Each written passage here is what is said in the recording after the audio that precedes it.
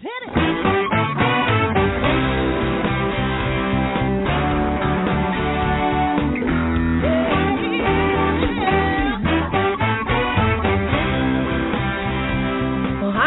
And welcome to Alzheimer's Speaks Radio. I'm your host, Lori LeBay, and I'm so excited that you're joining us today. We are going to have a fascinating conversation as usual as we learn from people all around the world at all ages and stages of life. Stay tuned as we shift our dementia care from crisis to comfort. All right, here we go. What you think about, you will bring about.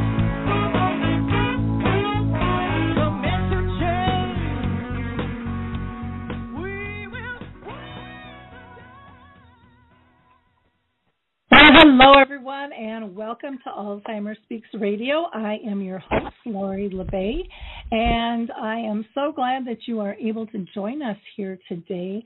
I am thrilled you're with us. We're going to have a really interesting conversation about taking control of your brain health, and we're going to be talking with Dr. Krystal Culler, who is the founder of the Virtual Brain Health Center. But before I introduce her, I always like to give a couple of shout-outs, and for those listeners who are new, let them know what Alzheimer's Speaks Radio is about. Bottom line, I created it because my own mother lived with dementia for 30 years. Yep, you heard me right, 30 years. And I so believe in raising all voices, big and small, those diagnosed, those that care and serve them, advocates, researchers, and more. And today our show is live, and so you can actually call in and talk to us if you'd like, and that number is 323-870-4602. That's 323-870-4602. Now, I always like to give a couple of shout-outs, so I want to let you know about a project by Rice University called Project Care, and they are looking for volunteers who are currently family dementia caregivers for a real important research study on emotions. And you can contact them by emailing them at emotions and care. Oh, I take that back. The study's called Emotions and Caregivers Health. But you can contact them by going to Care During COVID at rice.edu, Care During COVID at rice.edu, or you can call them at 832-819-4297. That's 832-819-4297. And again, that's called Project Care. It's always nice to get people involved with these different trials and studies that are going on. I also want to give a shout out to Coro Health. That's Coro Health. They're still allowing people to download 2 of their apps, Music First and Coro Faith, free during the pandemic, and you can just go to corohealth.com. And right at the top there, it'll talk about downloading their free apps during COVID. Also want to give a shout out to Arthur's Senior Living, who sponsors Arthur's Memory Care. And anyone is welcome to join us. We're still doing that virtually on the 2nd and 4th Wednesday of each month at 1 o'clock. You can reach out to me at radio@Alzheimer's Speaks, and I can get you information on that. Or you can go to the Memory Cafe directory, and there you will find both virtual and some are starting to start up in person again. So just go to memorycafedirectory.com for more information. And then, of course, I'd be amiss if I didn't mention Dementia Map, our global resource directory that we just launched. It's growing every day. There's wonderful information on there, not only in a resource directory format, but also as a glossary. And there's a calendar of events, and we're always looking for more people to join that effort to make it a little bit easier. So again, you can go to dementiamap.com or reach out to me again at radio at alzheimersspeaks.com, and I'd be more than glad to get you more information there. Let's go ahead and hear from the foot bar walker, and we'll come right back, and we'll get to our conversation with Dr. Culler. Introducing the life-changing foot bar walker. I'm Peggy from Danville, Kentucky, and I'm 91 years old. The foot bar walker revolutionized my care of George. The saving that I made from having to put him in a nursing home came to about $192,000. The foot bar walker opens and closes just like a standard walker. The only thing that is different is the top bar and the foot bar. Does that ever make a difference? Does someone you love use a walker? Do they struggle to get up from a seated position? Are you a caregiver dealing with physical pain and stress as you help your patient? The foot bar walker was designed to assist not only the patient, but also the caregiver. Patients have more control standing up, and no lifting from the caregiver is required. See how it works at thefootbarwalker.com. That's thefootbarwalker.com. Peggy, would you recommend the foot bar walker? Do I ever? I would not be in the health that I'm in today at this age had it not been for the foot bar walker. Well, welcome back to the show. I'm excited to have this conversation with Dr. Krystal L. Culler. She is the founder of the Virtual Brain Health Center, and she is a doctor of behavioral health, a social gerontologist, and a senior Atlantic fellow for equity in brain health with the Global Brain Health Institute of Trinity College in Dublin. And that is where she completed her residency in training on dementia and prevention, as well as social determinants of brain health. So welcome, Dr. Culler. How are you doing today? I'm wonderful. Thank you so much for having me this afternoon and to be a part of your growing community. Well, I'm very excited to have you on. I think we can't talk about brain health enough. But before I go into my questions for you, I always like to ask every guest if they have been personally touched by dementia in their own family or circle of friends. Yes, I have. And for me, brain health has been broad. It's been a part of my personal journey, but also when I was in graduate school, my grandmother was diagnosed with dementia, and I was very close with her growing up. She played a very salient role in providing care for me and my sister when my father passed away when we were very young, and so spent lots of time with my grandmother, and so studying gerontology while I was in school and then transitioning over into dementia and memory care in the brain health space, and then having that be part of her later years of her life. It was very personal, but it was also a nice way to be able to use what I was learning to connect with her in a different way. Also seeing my family go through some of those care issues, but recognizing since I was the granddaughter, it was a different dynamic to have that relationship with her. And even the last conversation I had with her before she passed away, being able to have those memories and connect and just let her know she was the great-grandmother with the best Easter egg hunts, and I had the memory of spending the most time with her, so my sister and I knew where she hid the eggs that Easter right before she passed, and having the skills to know how to connect and make sure that last visit she had with us and our family was one of joy with her and how she was able to connect in her late stage of dementia. No. Wonderful, wonderful. One of the things I think we should probably start out with is what the heck is brain health? We're hearing a lot about it. It's something people didn't talk about. The healthcare community really didn't even talk about. I mean, I go in and get my physical every year, and rarely am I asked about my brain health. So why don't we talk about what it is? And I think there's various definitions out there too, and why there's such a growing interest in this topic. Yes, I appreciate your question, and really the way you framed it hits on some two key components. And one is understanding what it is, and there is no universal definition of brain health, and it's one that we've used very loosely across the U.S., and most of our definitions, we look at a way of what we are asking our brain to do. in terms of performance, function, or mental action. So typically some type of higher order cognitive task, meaning we want our brain to do multiple steps. We want it to think, sequence for us, perform these higher tasks that at the end of the brain day it makes our brain hurts a little bit, or it's been challenged, so to speak.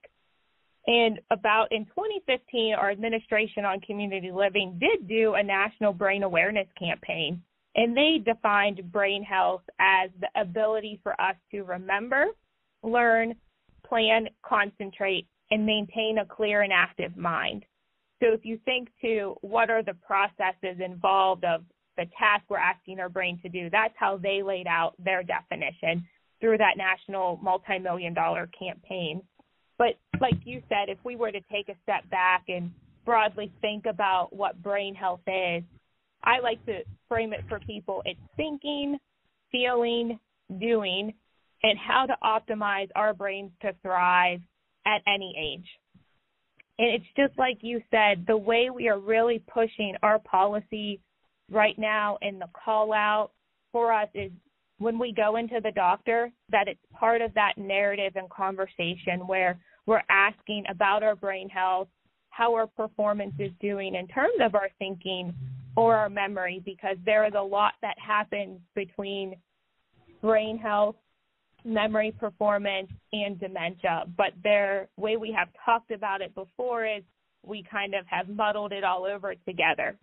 And brain health has really for everybody, even though living with some type of memory impairment, neurodegenerative disease, chronic health conditions, and acute health conditions. It's part of that conversation, and it should happen with our healthcare providers and for people of all ages. And that's really where we're lending to, is that becomes part of our normal health and checkup with all of our physicians. Mm-hmm. I like your definition of thinking, feeling, and doing. You know, it's just very simple. It's something that you can remember, short and sweet, versus the longer one that was done in the study, because there's so many different variables. And I think if it's not short and sweet, we just don't remember it. We don't repeat it. And this is a conversation that is worthy of repeating and making sure that it's understandable and clear. And I also like the feeling part, because I think so often that is left out. We talk about the thinking, and we talk about the ability to do, but we don't talk about the emotional piece that is tied to all of that, which can make or break us in anything we do throughout life, in terms of feeling good about something, or feeling sad, or not worthy, or angry. There's so many different emotions that come into play with thinking and doing. That ability to feel you're able or not able is very, very critical. So thank you for those definitions. I think that is very helpful. Do you see this conversation being had more in the physician's office? I know they're talking about brain health checks, for people of a certain age. I'm not so sure that is happening everywhere. But I also think that it's a broader conversation than just as we age and get up in years. What are your thoughts?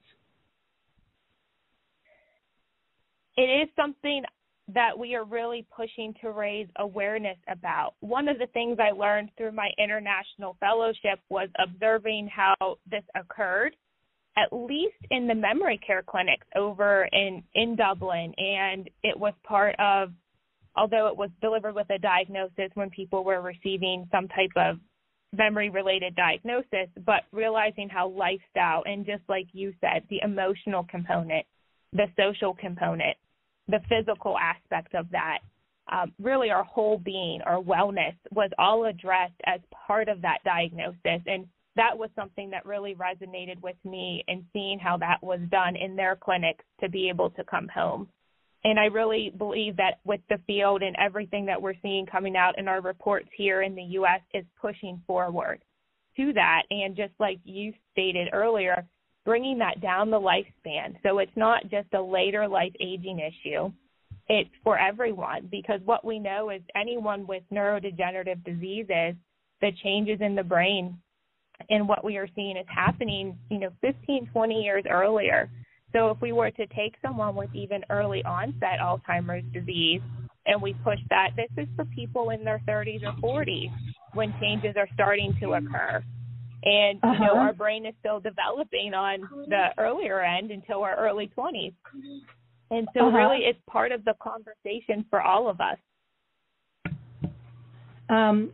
Wonderful. I think that is fantastic. Let me ask you this question here in terms of brain health and why it matters, and also talking about research. I know you touched on it a little bit in our first question, but I wondered if we can dive a little bit deeper on that.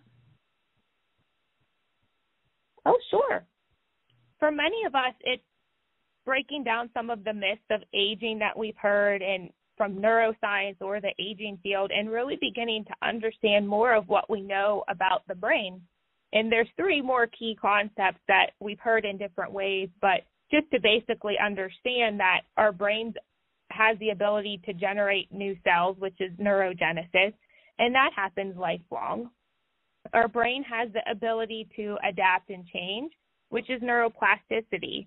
And these 2 concepts come into the aging conversation because for a long time, we held the belief that this was reserved for people who were younger, especially children. And we recognize that this does happen lifelong, and it can still happen for people with neurodegenerative disorders in different areas of the brain. And depending through certain lifestyle habits that people have, it can still happen through different activities that people spend their time, such as meditation. When you practice certain types of meditation, you can generate new neurons in the brain in the hippocampus, the area of our brain strongly associated with memory, even for people with early to moderate stages of dementia. And so seeing that we constantly have the ability to adapt, sculpt, and mold our brains, this physical diagnosis, and that's through our lifestyle and the way of which we live. And that lends itself to the notion of what we talk about is cognitive reserve, which is our brain's ability to protect against the development or damage that may happen to our brain. And when we think about that, it happens across our lifespan, but it's really how do we delay disease? And cognitive reserve helps us build that buffer or system, and that happens all across our ages. And that's through all the things that we do, from lifelong learning to how we spend our free time to the way we eat, the environments that we're in, and that just kind of helps us build up that brain reserve. And what we see that happens to when it comes to certain types of diseases or things that happen to the brain, it buys us a little extra time, sometimes up to 7 years from the research of when we may show symptoms of the disease. And we found that out from numerous studies of when we scanned people's brains, we saw actual pathology for diseases like Alzheimer's or dementia, but they were asymptomatic in their day-to-day lives. And that was the notion of cognitive reserve. And what's the most exciting about coming online is there's various reports that come out every year, couple of years, from the Lancet Commission on the different lifestyle factors that contribute to this life course journey that we're talking about. And really, we can see about 40% of global dementia cases can be prevented or delayed by targeting some specific lifestyle factors, early life to middle life to later in life. And there's some different ones that come online each time. And the more recent ones have been hearing loss and social isolation, monitoring our alcohol consumption, protecting our heads from head injury and air pollution. And it's an exciting part of that conversation to have and know that many of these things are modifiable for our lifestyle. And that's about 40% of our risk. And we keep learning more and more each couple years when these reports come out. So I think it's an exciting part of the field to recognize that some of these factors are within our control, and we have the ability to make some choices for what we can do to optimize our own health and well-being, especially the health of our brains throughout our lifetime.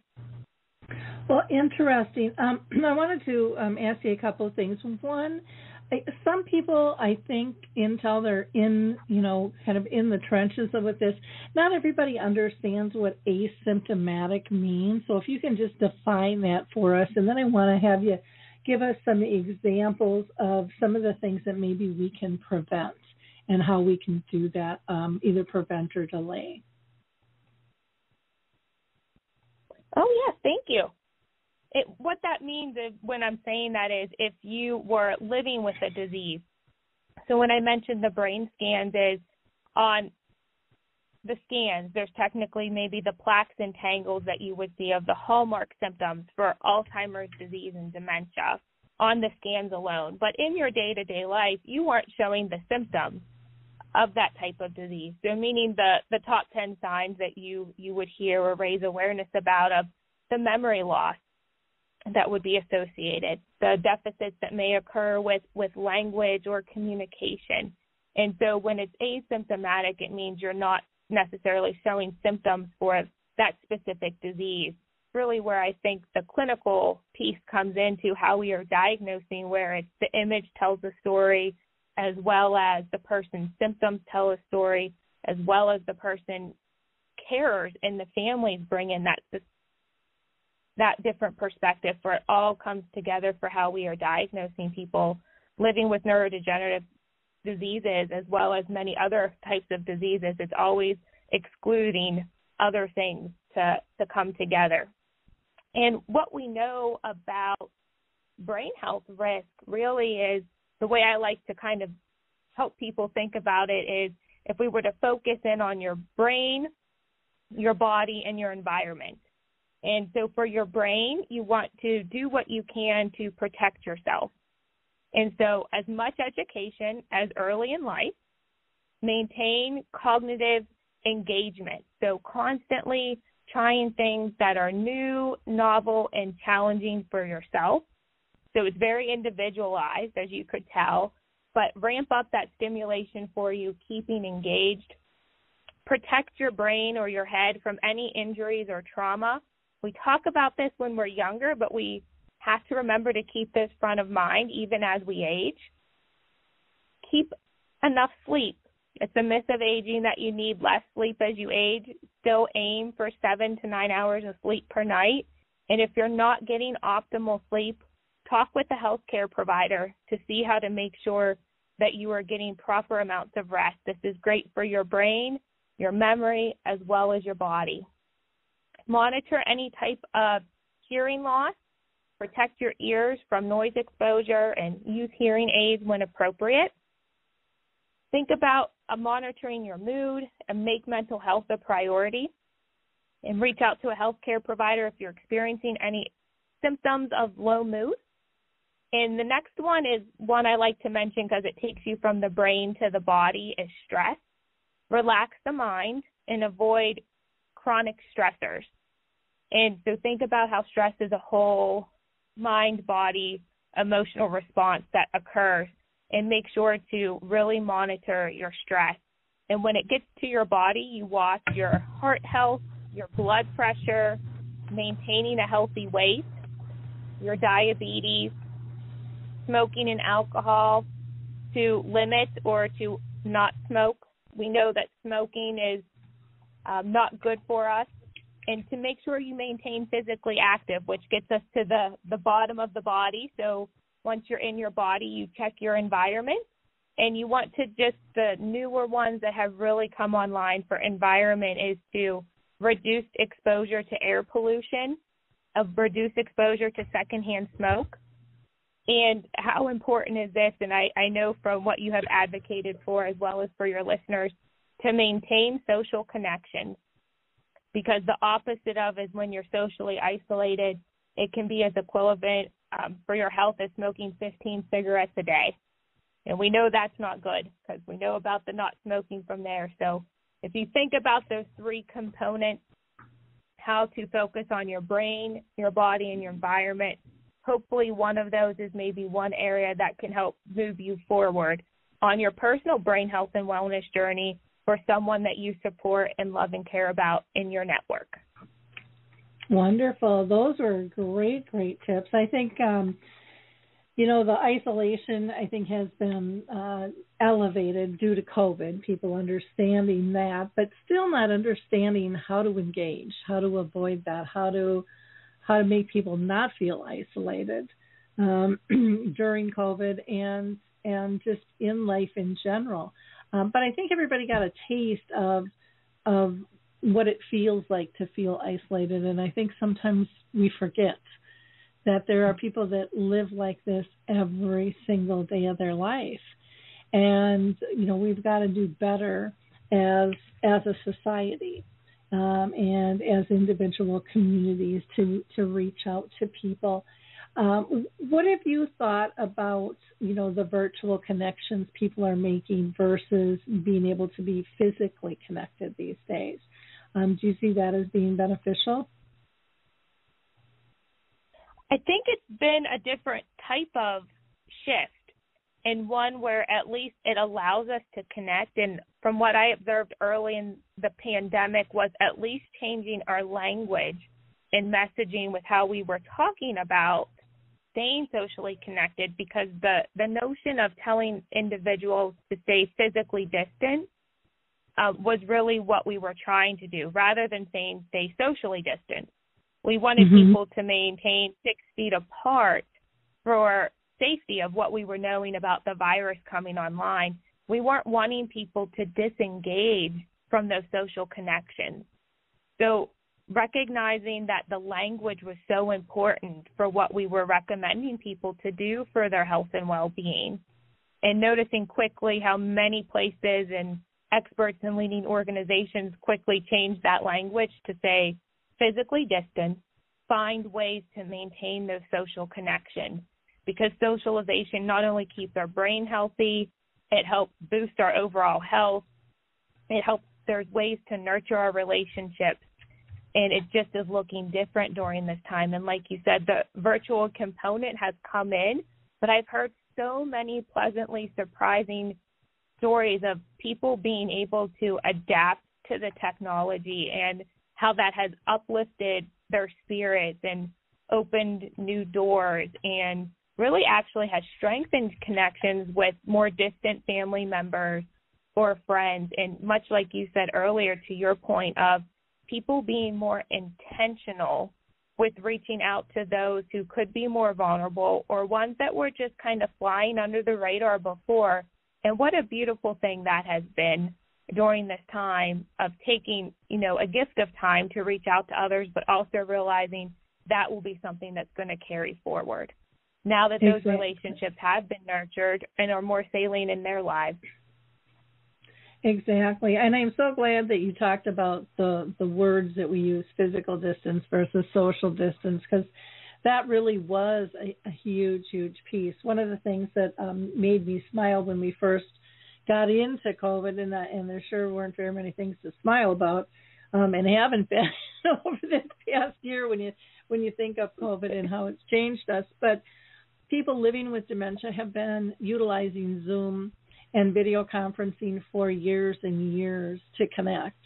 And, one of the things that they saw is they saw others being as frustrated as they once were, but utilizing video conferencing alleviated that and made them feel very connected. And, all that I've talked to around the world have pretty much said these are real relationships. I know people poo-pooed them before, but I think they're finally starting to get it, and they're feeling that sense, like you said, of accomplishment, that they can maybe connect when they didn't think that they were technically savvy enough to be able to do that, and to see them light up and say, oh, I can do my book club or my Bible study, or I can get together with my grandkids, and seeing how all of these things can really overlap into other areas of our lives and actually empower people to connect in new ways when schedules are really busy.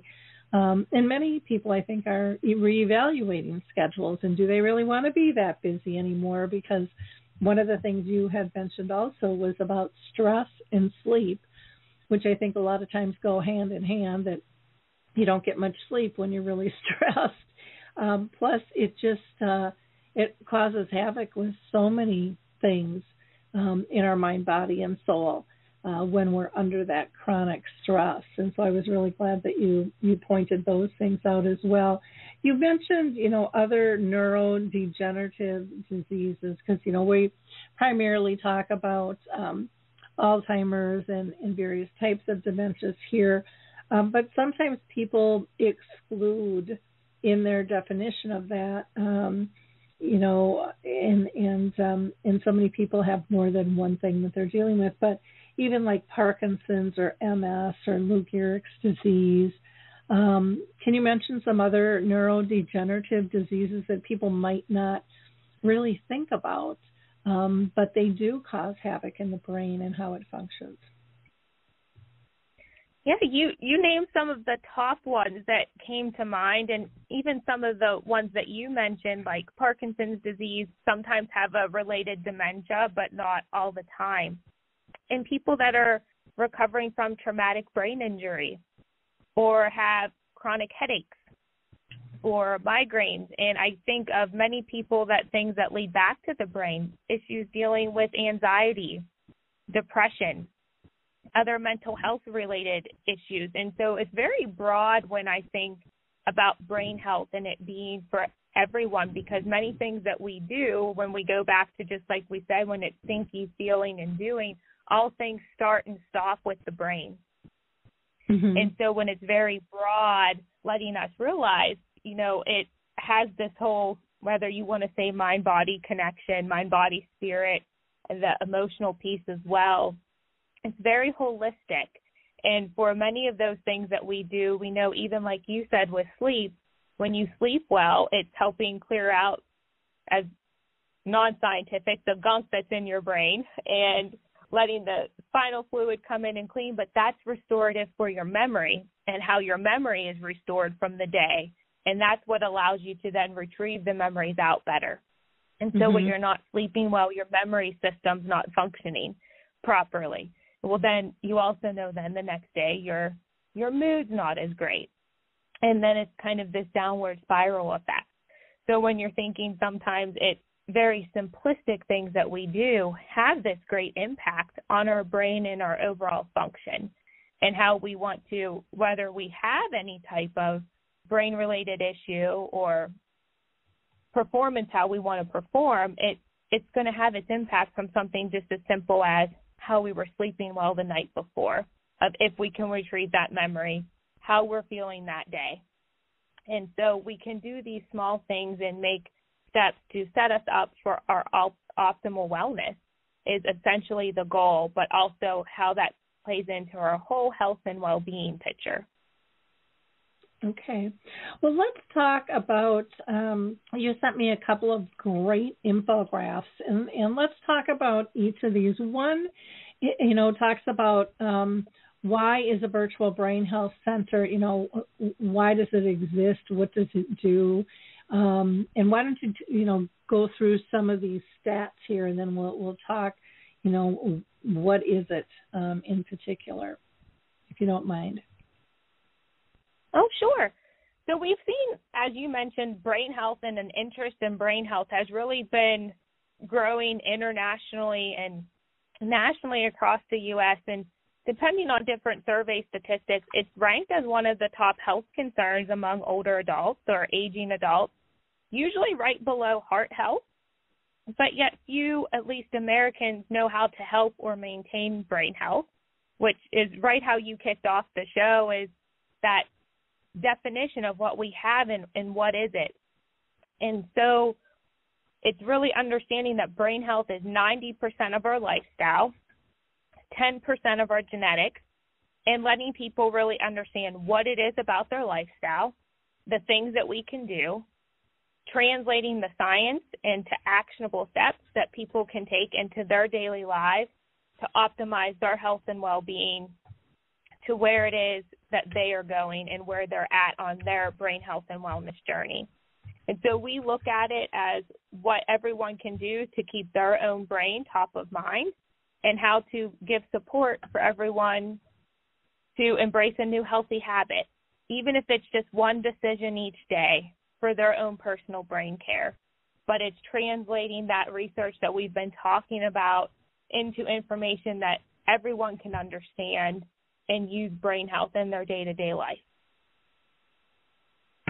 Wonderful. I thought these both were really well done infographics because they were just really simple to be able to see. And I was fascinated on the one statistic, where it said brain health is 90% lifestyle and 10% genetics. I don't think people understand how much control we can have and the impact we can have, even though, dementia doesn't have any boundaries and it's not fully controllable. We can do a lot of things, like you said earlier, to prevent or to delay it from occurring. And I think so many people think, well, it is what it is. If it's going to get me, it's going to get me, and just kind of continue on with their life. What do you say to somebody who has that attitude? Is there anything you can say?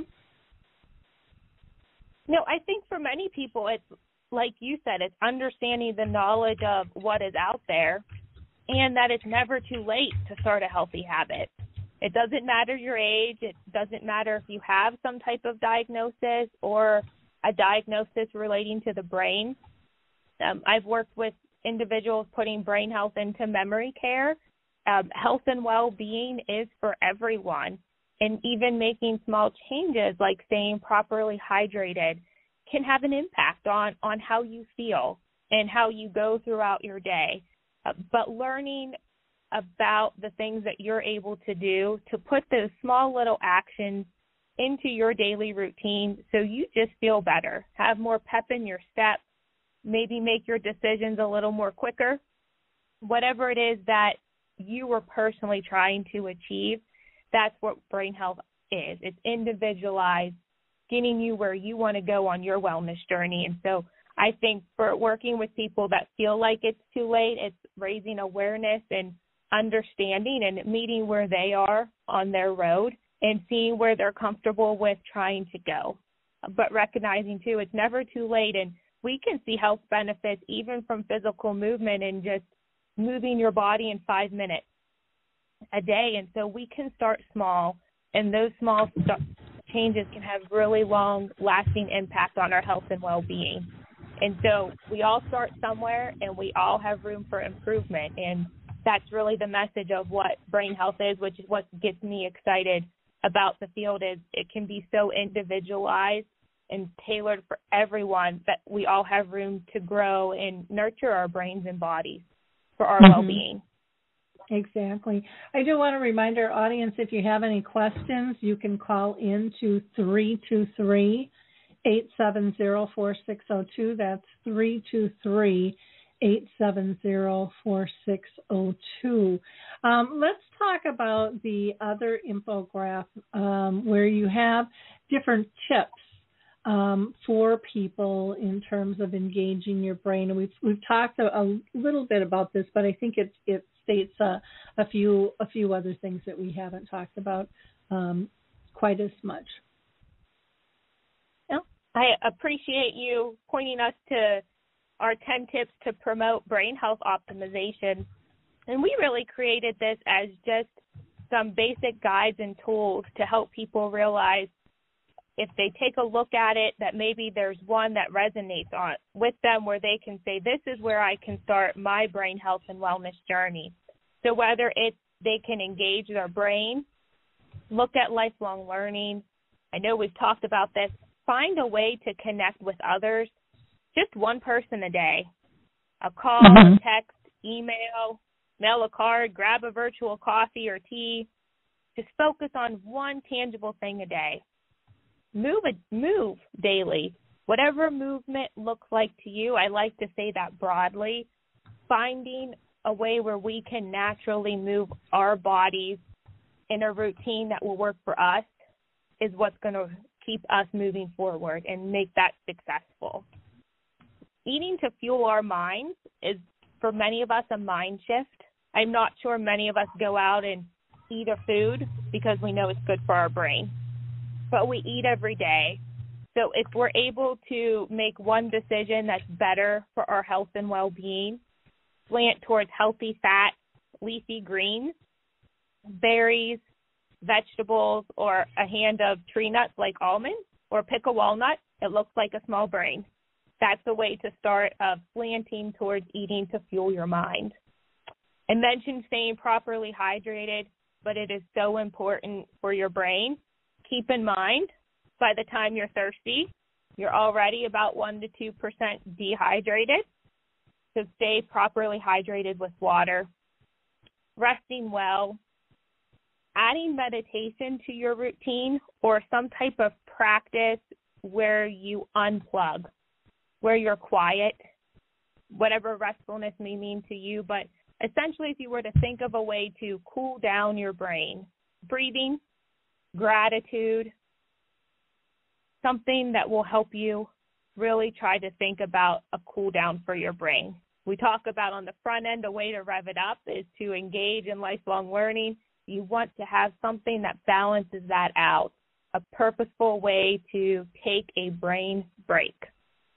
Monitoring your health, which was those risk factors we talked about. But for many of us, we may already manage chronic health conditions, acute health conditions.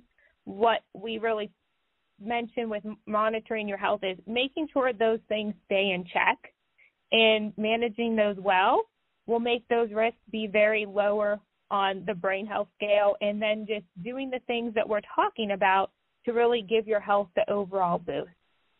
And the last one I think is very important, but we probably are hearing more about this now with the time that we're living in a pandemic, but it's to really prioritize our self-care. So to make our brain wellness a priority and not an option. So to start small, make one decision that could be better for your brain, and remember that those small changes, what we talked about today, can really lead to lasting habits. But don't make it too overwhelming. Make a smart goal in a small increment, whether it could just be drinking an 8-ounce glass of water when you take your medications in the morning or your vitamin or your meal, and then adding water at lunch as a way to stay hydrated. Make it small, make it attainable, and start building those habits to optimize your brain wellness. Wonderful. Well, those are all fantastic points for everyone to consider, because, like you said, so many of them aren't big things to do. Staying hydrated, it's something that's real easy to forget. And I know as I'm aging, I'm going to be 62 this summer, I can tell the difference, where when I was younger, I guess I just didn't notice it. And I'm not sure, what the deal is, or even just feeding my body at certain times of the day, where before I didn't eat all day, and I'd have some at 9 o'clock at night, because my body was just busy and I was off and running. But, doing things a lot different. And I think listening to our bodies as well, and addressing if there's issues. I mean, I know a lot of elders that don't like to drink because they're worried about incontinence. But you have to deal with both of those things to keep your body balanced and to keep yourself safe, because most of our body is made out of liquids anyways, and I think people don't always appreciate that we are really a sponge that we're feeding, and that is important. Go ahead. I would say that's such a important point, is we need the water.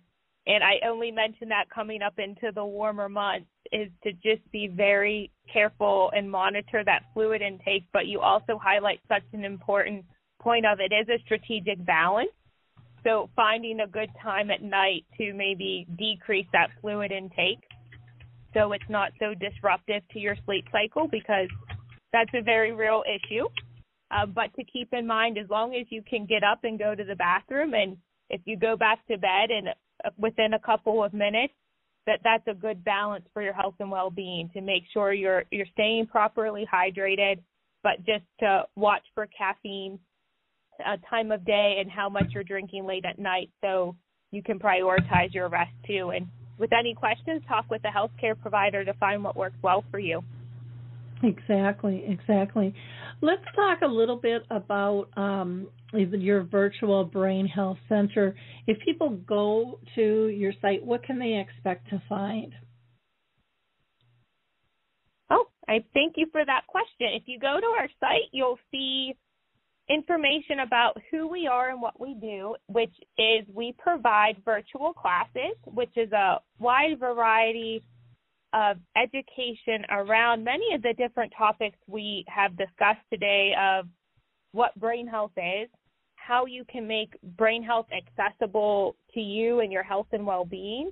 And we've pulled together a variety of industry experts to make that accessible to you through physical movement-based classes, through cognitive engagement classes, and personal well-being classes 3 times a day. And then we look at also providing healthy brain checkups. So we do virtual memory screenings to help people understand a baseline of where they're at and some recommendations of where they may be able to go on their brain health journey. And we look to provide resources around brain health and healthy aging, memory care. I heard you earlier talking about research studies as well, and resources for carers for how they can help support their health and their well-being is all located on our resource page as well. Wonderful. When I'm here, again, you've got another nice, real easy to see graphic of your model of your brain wellness, and you lay out the cognitive engagement, the personal well-being, the physical activity, and the social connections, and exactly what that means, in terms of focusing on that. And I really, it's just nice and simple to see. So under the cognitive engagement, you've got learning the new content, novel environment, the lifelong learning aspect, the brain fitness, and then the continuous challenge. Under personal well-being, again, you've got the lifestyle behaviors and choices that so often I think we overlook, the environments that we choose to be in, the health management of ourselves and our diet and nutrition, along with the hydration. And then you again talked about that sleep and also meditation in terms of getting that rest. And I know you've highlighted these, but I just think that they're really, really important for people to take in, and that's why I'm just kind of going through them one more time. The social connectiveness, feeling supported can happen in this virtual environment. Opportunities to engage with peers, which I think is so critical. And then, feeling purposeful in those group experiences, and then the physical activity, the natural movement and lifestyle, and then the actual physical exercise along with, purposeful activities. So it's your site is really easy to maneuver, which I so appreciate. I think sometimes things get really complicated. I know even my own website, I'm in the process of redoing it because there's just so much information there. And that it just gets overwhelming. But this is really nice and clean and succinct for people to be able to find what they're looking for on there. So that's great. And you've got a bunch of resources listed on here too. And if you find that Alzheimer's Speaks would be appropriate, I would love to be listed under there as well. But again, it's just a very, very easy and comfortable way to maneuver.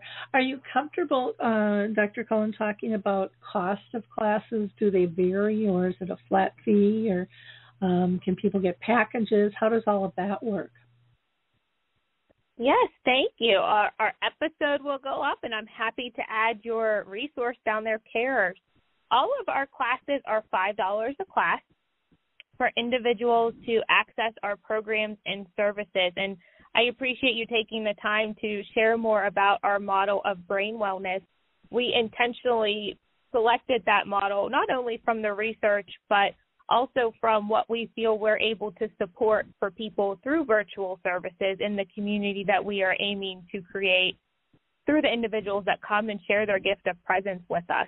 And so it's been exciting to unfold and support with our experts and those giving of their time to come in and engage. And again, all of our classes are $5 per class, and we do have a class pass option where you can get 12 classes for $50.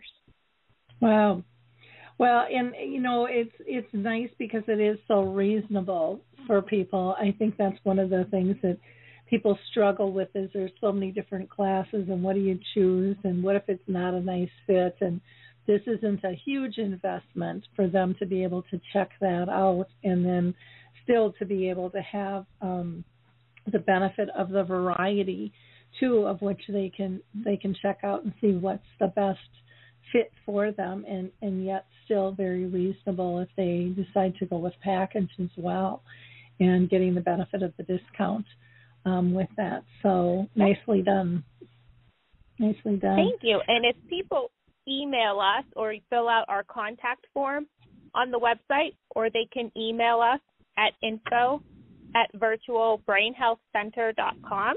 We are happy to make course recommendations to support people where they are on their personal brain wellness journey, or where they're at with some interest, to really help make sure we get them into a class that may best suit where they're at on their well-being or what their interests are. Or, we have a list of a couple other questions we can ask. Our goal is really to support people on their wellness path and to make sure we find them a good class fit. So we work with people on an individual level to really try to find that and to do that. So we recommend the contact form on our website, or you can email us at info@virtualbrainhealthcenter.com to do that. Great. And then, for this, when I was looking a little further here, you have all kinds of different content. You've got Brain Health is for Everyone, and you've noted adults and individuals and professionals from, a lot of different disciplines, which is really nice to be able to see as well. Do you have any classes that are specific for people with dementia alone, or any combined groups that would work for them? Yes, we have some classes that can vary across the wellness needs for those living with dementia or memory loss, and we have some that we will offer specifically for that type of group. And so it's been an exciting time to have instructors on board that have the background and experience working with a variety of different groups, and their willingness to really tailor their knowledge or their specific class to really help us support through physical activity or the cognitive engagement piece across different groups for our center. So it's exciting to see how we can do that to support people to optimize their brain wellness. Wonderful. Anything that we missed? We have about 5 minutes left, and I just want to make sure that we cover everything, Dr. Culler. The one thing I want to make sure to mention, I know we have already covered this, is our center's philosophy for brain care. And we mentioned this a little bit through our chat, is really pulling together all of our information, and you mentioned it earlier too, is the different groups that we work with for brain health. And from the communities, we work with various long-term care communities, senior centers, adult day centers. We help do community education pieces for a variety of aging care professionals, financial planners, lawyers. We've done a variety of different groups around brain health, dementia, and Alzheimer's disease, and what this can mean, as well as brain health. So really understanding that brain health is for everyone, but also our philosophy of care is brain health is not expensive. And we really want to make services from experts accessible, and to make brain health really targeted for what people can do as they make the choices of what fits for them at this point in time, where they are now, to support their well-being.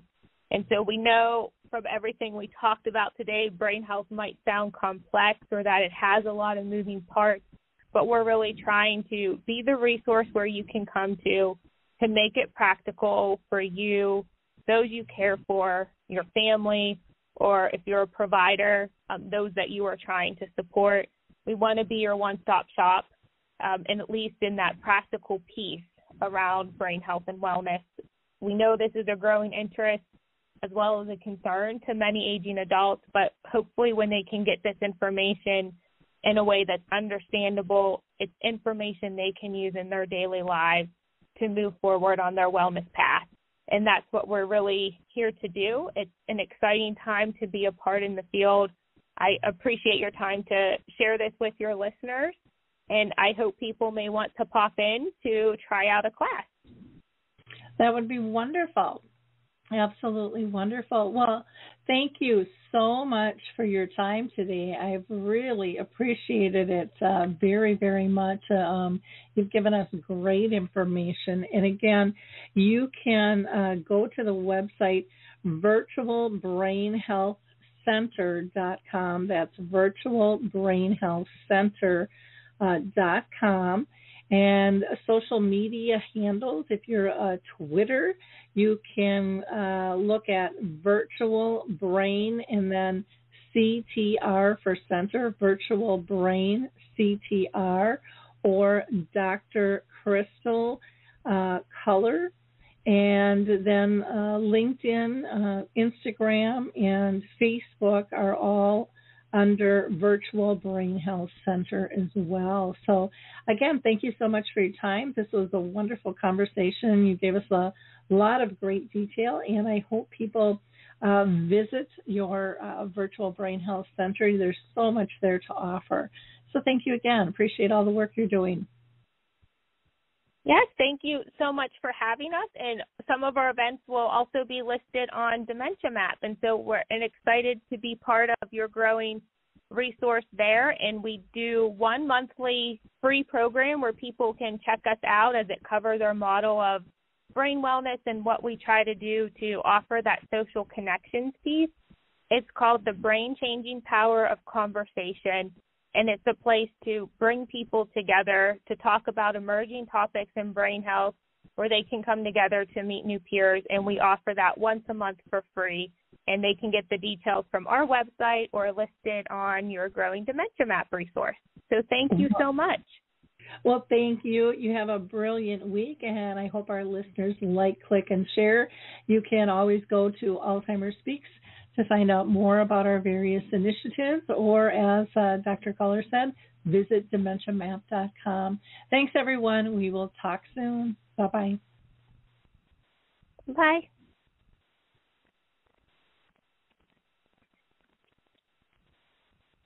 Well, hi, I'm Lori LeBay, and I wanted to tell you about Alzheimer's Speaks, which is another great podcast. You see, my own mother lived with dementia for 30 years, and I felt lost. Did you know every 3 seconds someone in the world is being diagnosed with dementia? Odds are it's going to hit your families too. We want to help you connect to services, products, tools, research, and stories so you can be prepared. Please subscribe to Alzheimer's Speaks on your favorite podcast platform.